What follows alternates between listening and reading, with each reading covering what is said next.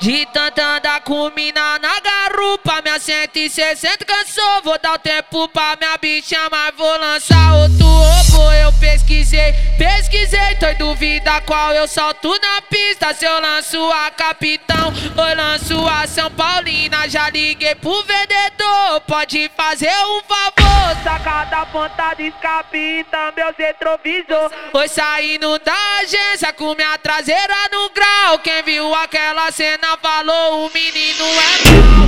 Aonde eu tô passando, todas elas quer fuder. Só porque o pai não vou lançando a XRE. Aonde eu tô passando, todas elas quer meter. DJ Gege não vou lançando a XRE. Aonde eu tô passando, todas elas quer fuder. Só porque o pai não vou lançando a XRE. Eu já comia todo mundo, agora tô até presa. Todo dia da semana faço rodízio de buceta. Hoje vou dar trabalho, quebrada de viatura. Vou passar corta de giro com a gata na garupa.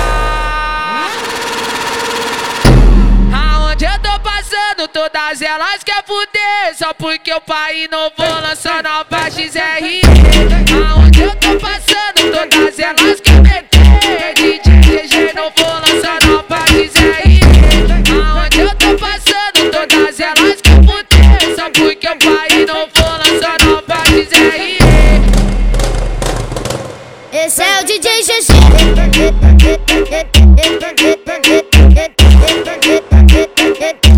Esse é o DJ Gege.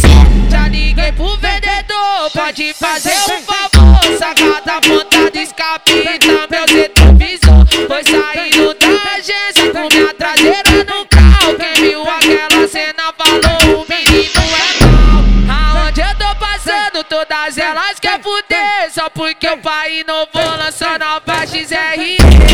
Aonde eu tô passando, todas elas quer meter. DJ Gege não vou lançando a XRE.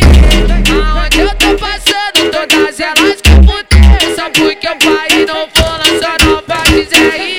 Eu já comia todo mundo, agora tô até presa. Todo dia da semana faço rodízio de buceta.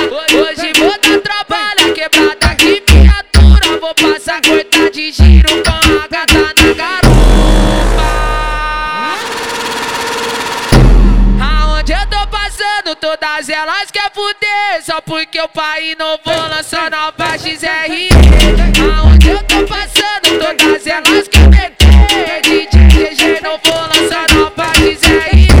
Aonde eu tô passando, todas elas quer fuder. Só porque o pai não vou lançando a XRE. Esse é o DJ Gege.